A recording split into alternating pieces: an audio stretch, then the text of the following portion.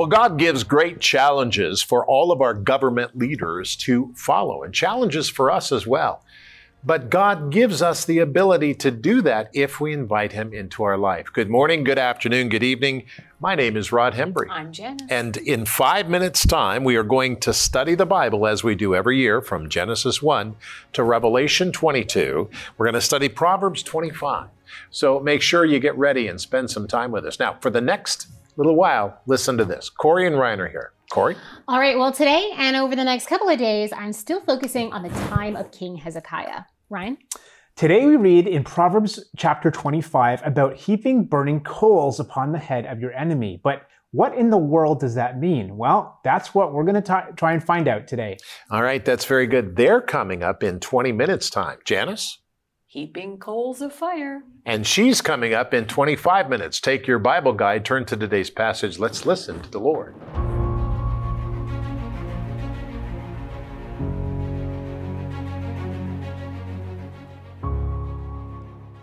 Proverbs 25, 1 through 7. These also are Proverbs of Solomon, which the men of Hezekiah, king of Judah, copied.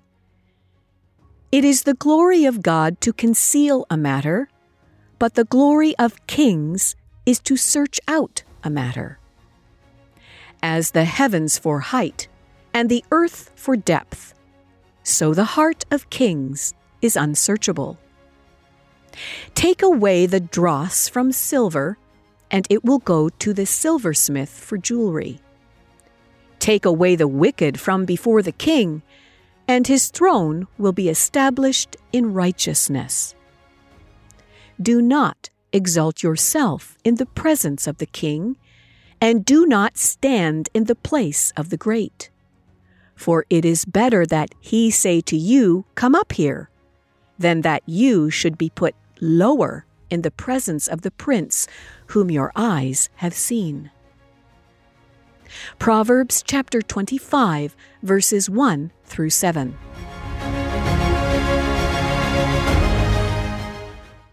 Proverbs chapter 25, chapter 26, and chapter 27. That's what we read. Now, this is really, really interesting because he was the man whom God had anointed or set apart for the wisdom of God. And even though Solomon had the wisdom, he did not gain the heart for God that his father David had.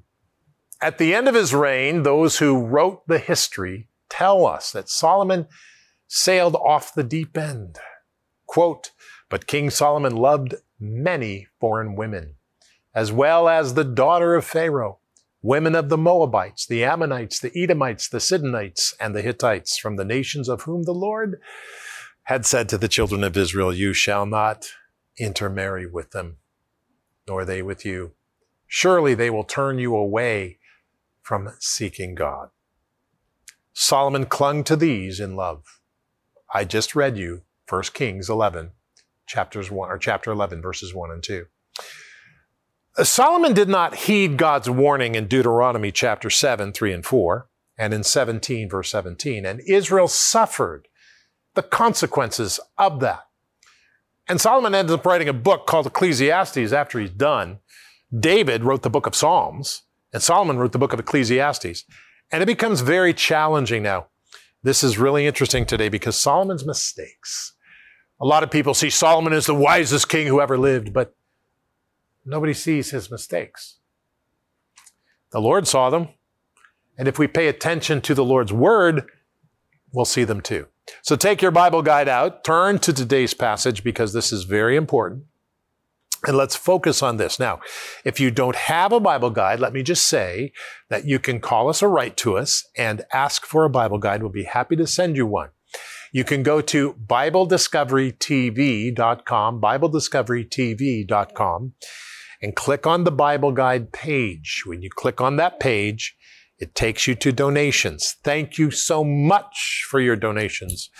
We appreciate them, and that's what keeps us alive, keeps us here every day. And then you go from there to another page. You can download it exactly like we printed it. So you can have a Bible guide in your computer just exactly as it's printed. And I find that to be very interesting. A PDF file, actually. But let's go there and let's pray and let's ask the Lord to show us his way. Father, show us your way. You know, as we read your word, as we look at this, we ask, Lord, in Jesus' name, that you would show us why you've said these things to us today, how you've said them, so that we can hear you. Because we have ideas in our mind. We have ideas and thoughts in our head. But I pray, Lord, that we would not take those ideas and apply them, but we'd listen to what you've said. In the name of Jesus Christ. And we all said together, amen. Now, if you're a Christian, somebody who's decided to follow Christ, then you're going to pay attention to what the Holy Spirit's going to speak to you. The Holy Spirit. I'll say something, but the Holy Spirit will stir your heart about something else.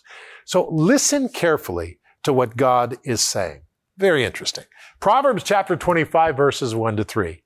These are the Proverbs of Solomon, which the men of Hezekiah, king of Judah, copied. It is the glory of God to conceal a matter. It is the glory of God to conceal a matter, but the glory of kings to search out a matter. As the heavens for height and the earth for depth, so the heart of kings is unsearchable. Oh, this is amazing. You see, God gives great challenges for our leaders to conquer. God has designed human leadership to search out and to discover godly ways to rule. Now, I remember in the time of 1969, I think it was the month of June, I was 8 years old. I was at my grandfather's house. It was in Springfield, Missouri. And they made this decision on the news, and they said the men are going to walk on the moon. And the family gathered around the TV set. My dad, my mom, my grandma and grandpa, and myself, and Robin was there, my sister. And we were sitting there watching, and I watched this man come off of this machine and put his foot on the dirt of the moon. And he said, one small step for man, one giant leap for mankind. And I thought to myself, that's interesting. I ran outside and I looked up at the moon, trying to find them. I ran inside, looked at the TV set, ran outside, looked up at the moon. My dad said, what are you doing? I said, I'm looking at the moon. I can't find them. And he laughed and he told me the intricacies of distance. So it is the glory of God to conceal a matter and kings search it out. When we go to space and do these things, kings are searching out matters. Really interesting. Genesis 1 was read from the moon too. Another interesting scripture is this. Take away the dross from silver, and it will go to the silversmith for jewelry. Take away the wicked from before the king, and his throne will be established in righteousness, which tells me something interesting. Wickedness is able to steer a country in the wrong direction. Wickedness is able to steer a country in the wrong direction. God has placed Christians in the right places to turn from evil.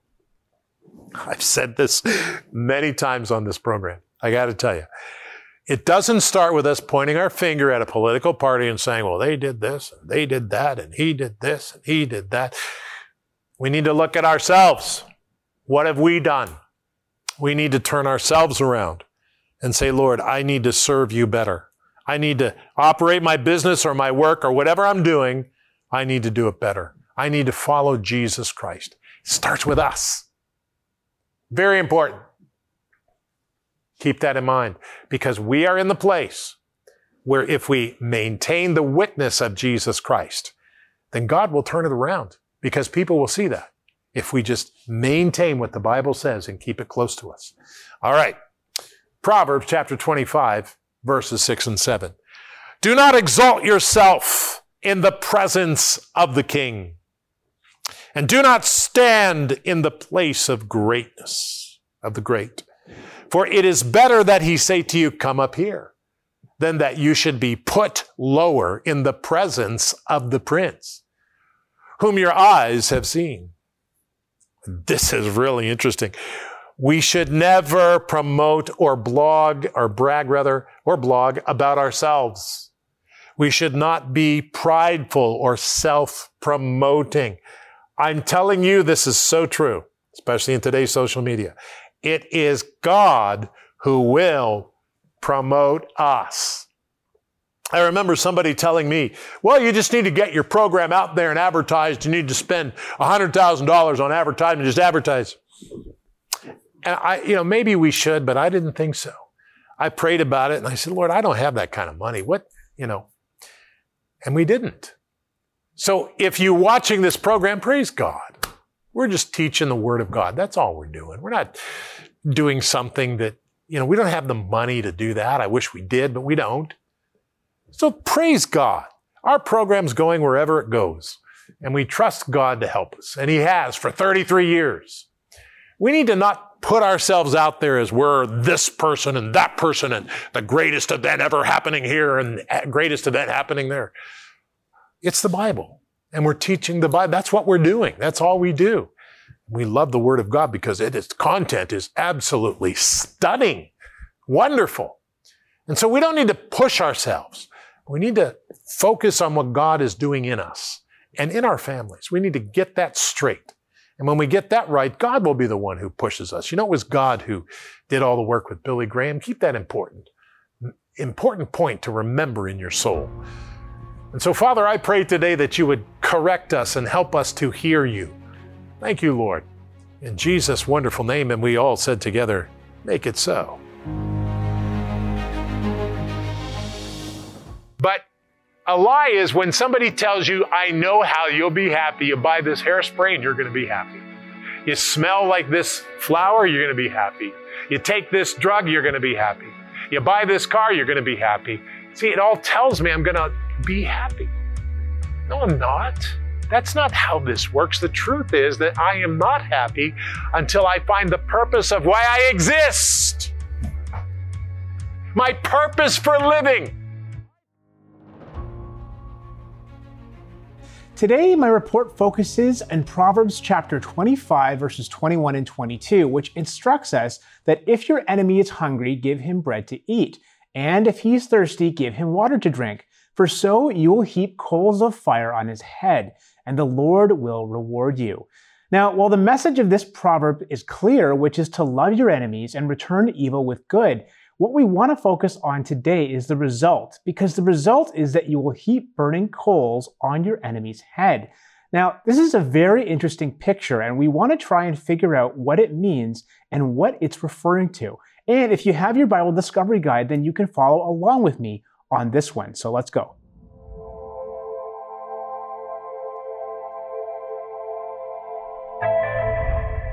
Although a human's natural tendency is to love his friends and hate his enemies, Solomon in Proverbs 25 verses 21 and 22 goes against the grain by suggesting to his readers that if your enemy is hungry, give him bread to eat, and if he is thirsty, give him water to drink, for you will heap burning coals on his head, and the Lord will reward you.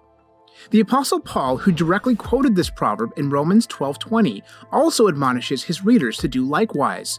And the Messiah, Jesus, so too stressed this principle in Matthew 5:44. Interestingly, certain extra-biblical wisdom literature also admonishes such behavior.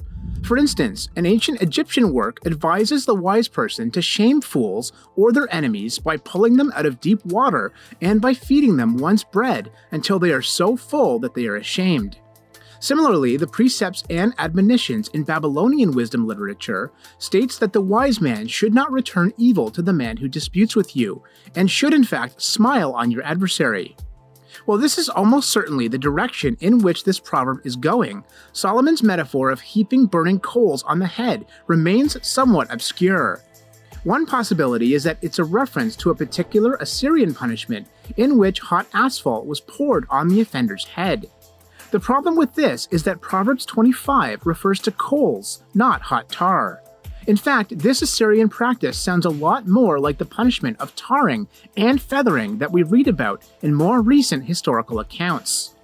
A second and more likely possibility is that Solomon was referring to an Egyptian ritual in which a guilty person, as a sign of repentance, carried a basin of glowing coals on the head. In other words, by being kind to your enemy, you cause them to become red in the face through embarrassment and move them to repent. But it's important to understand that in this context, coals of fire doesn't refer to revenge or punishment, but to the pangs of shame that will lead to reconciliation. Indeed, the imagery of the burning coals represents pangs of conscience, more readily affected by kindness than by violence. The wise and godly advice of Solomon, Paul, and Jesus is very clear. We must love our enemies and return evil with good, in hopes that our adversary will be moved to repentance. But even if they aren't, Solomon promises in Proverbs 25:22 that the Lord will surely reward you. Therefore, contrary to our sinful instincts, we must love our enemies and overcome evil with good, no matter what. So this metaphor may or may not be referring to an old Egyptian custom in which a guilty person, as a sign of repentance, carried a basin of glowing coals on the head. And just like their faces would become red from the heat, our enemies become red in the face from embarrassment because of our kind and loving response. But whether this is the exact image Solomon had in mind or not, the message of Solomon and Paul and Jesus is still crystal clear. We must never return evil with evil, but return evil with good, and love and pray for our enemies and our persecutors. Not only is this the right thing to do as believers in Jesus Christ, but by doing so, our enemies might be driven into repentance and actually become our friends. And becoming our friends may lead them eventually into a saving relationship with Jesus Christ. An important life lesson from Solomon, Paul, and our Lord Jesus. It's really important to hear that God does not suggest to us that we get even. Because in today's world, everybody's about getting justice, getting even, and people are talking about justice. But the Bible gives us a different feeling for that. Absolutely, it's very 100%. interesting. Thank you, Ryan. Very good. Corey? All right. Well, I'm still talking about the time period of King Hezekiah, but a little bit of a different angle this time. We're going to be taking a look at the burial formulas that we see in the books of Kings and Chronicles, because at the time of King Hezekiah, these formulas change. Take a look.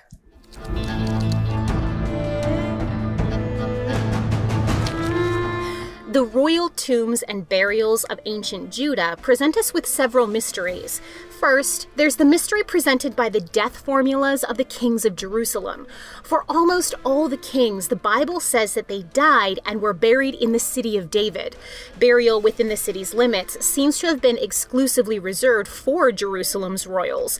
All the 12 kings from David to Ahaz use this similar death formula or saying and are said to have been buried in the city of David, with only 5 of these kings being buried in their own tombs rather than in the proper tombs of the kings, and for various reasons. This all changes with Ahaz's son, the reformer King Hezekiah. He's the first king whose death formula just says that he died. It reads quite simply, Hezekiah rested with his ancestors. 2 Chronicles adds that Hezekiah was buried on the hill where the tombs of David's descendants are. So not in the tombs of the kings within the city of David, but rather in a royal family cemetery nearby. Kings Manasseh and Ammon are then said to have been buried in their palace garden, the Garden of Uzzah. The next king, Josiah, is likewise said to have been buried in Jerusalem, not the smaller Acropolis of the city of David, and in his own tomb. The last 4 kings of Jerusalem all died and were buried in various exiles. So, this leaves us with questions that researchers debate. Where exactly were the proper tombs of the kings? Where and what is the Garden of Uzzah, and why was there a shift away from burial in the tombs of the kings and into a palace garden and personal tombs? Some believe that the ministry of the prophet Ezekiel initiated the switch. In Ezekiel 43, God indicts Jerusalem for burying her kings so close to the temple and for accompanying their deaths with offerings. In this view, kings from Hezekiah onward were buried farther away from the temple to curry God's favor once again. There's also an interesting cultural association with kings and gardens. Garden tombs located in palace complexes were kingly places of burial in the cultures surrounding Judah. So perhaps King Manasseh's association with Assyria led him to choose a garden burial. These answers have led us to our next mystery. What were the unacceptable royal funeral offerings mentioned by Ezekiel? We know from King Asa's reign and from a mention in the book of Jeremiah that it was customary to have a large fire in honor of a dead king. Archaeologically, there are no known remains of a king's burial in or around Jerusalem. However, from more common graves, it's known that many funeral offerings and perhaps even yearly offerings were given to or on behalf of the dead. These were practical offerings like food, wine, and spices. Perhaps these were also offered for the kings in larger, grander quantities, and at least the prophet Ezekiel did not approve.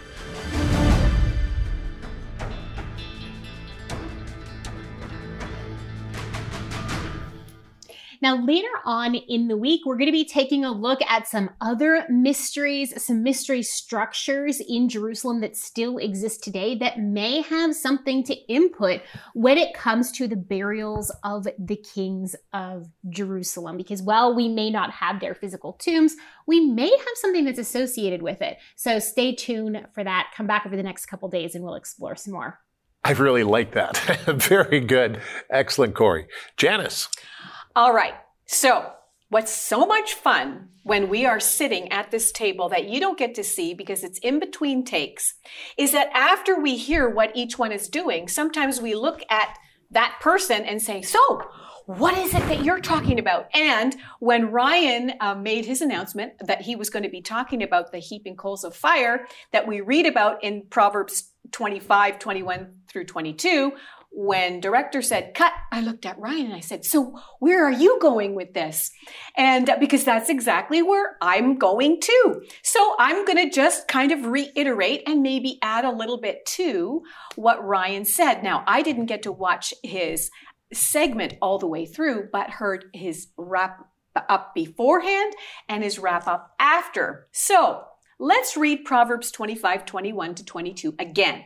If your enemy is hungry, give him bread to eat, and if he's thirsty, give him water to drink, for so you will heap coals of fire on his head, and the Lord will reward you. And so you think, well, I thought the Bible said, vengeance is mine, says God. Why would God reward me for taking vengeance? That's exactly not what he means here. Heaping coals of fire on his head here doesn't mean vengeance, because remember, vengeance belongs to God, and he does not reward us for taking revenge. Now, it may refer to the shame that one would feel when that person does something and it's met with good deeds, as Ryan has so clearly pointed out. Here's what Jesus said. Let's remember this in Matthew chapter 5. You have heard that it was said, you shall love your neighbor and hate your enemy. But I say to you, love your enemies, bless those who curse you, do good to those who hate you, and pray for those who spitefully use you and persecute you, that you may be sons of your Father in heaven. For he makes his sun rise on the evil and on the good, and sends rain on the just and on the unjust. You know, it sounds really nice when you're reading it, but boy, it's a lot more difficult to actually do this when you're confronted with it. It's easy to love lovable people, isn't it? But not so easy to love somebody who's perhaps mistreating us. And that's where we really need God's help. So just like you did your study, Ryan, I took a look at the Bible Knowledge Commentary on the Old Testament. It's a Cook Communications Ministries book. And here's what it says. And I think some of it is covered in yours, but here again, I'm just going to read it and put it forth here. Kindness to one's enemy, giving him food and water, is like heaping burning coals on his head, as quoted by Paul in Romans 12, verse 20. Sometimes a person's fire went out, and he needed to borrow some live coals to restart his fire. Giving a person coals in a pan to carry home on his head was a neighborly kind act. It made friends, not enemies. So that's another way of looking at it. Also, the kindness shown in giving someone food and water makes him ashamed of being an enemy and brings God blessings on the benefactor. Compassion, not revenge, should characterize believers. We look at that in Proverbs 24:29. And alternately, light on the passage, and here's where I'm saying exactly what you said, may come from an Egyptian expiation ritual in which a person guilty of some wrongdoing would carry a pan of burning coals on his head as a sign of his repentance. Thus, treating one's enemy kindly may cause him to repent. So it's kind of two angles, isn't it? That's really neat, that in this way, this action would cause him to come to repentance. In this other one, sometimes a person's fire went out and needed to borrow some live coals, and there he would carry that on his head. That was a neighborly thing to do, right? A kind act, and it made friends, not enemies. So isn't that neat how we can just take different perspectives on things and apply it to the scripture? Because we know that we know that we know vengeance is God's.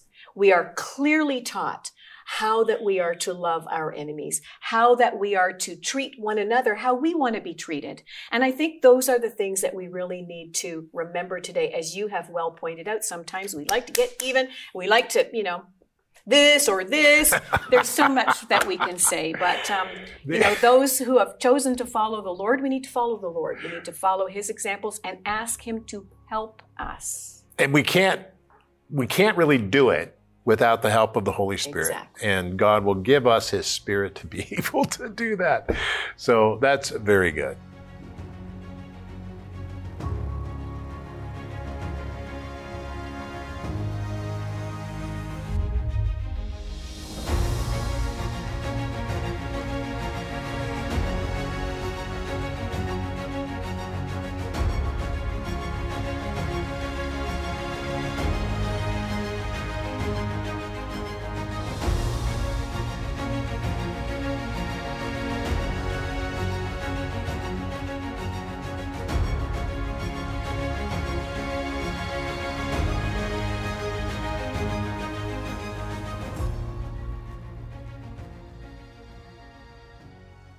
BD, family and friends. I know you're tired of me saying the same thing all the time, but I'm just excited about this channel. And I'll just say this one more day, and that is we do a program called Just the Facts 30 years ago, and we put that on there as well. So all our programs we do here at the studio and have done in the past are on, and they're on video on demand as well. So check out BD, Family and Friends on the internet, BibleDiscoveryTV.com, or on the Roku channel, or on the Fire Stick television. Either way, BD, Family and Friends, check it out. In the meantime, let's pray. Lord, help me to reset my thinking to your way, not my way. I need to think like you think, not like I do. Help me to do that, Lord, in Jesus' name. Amen.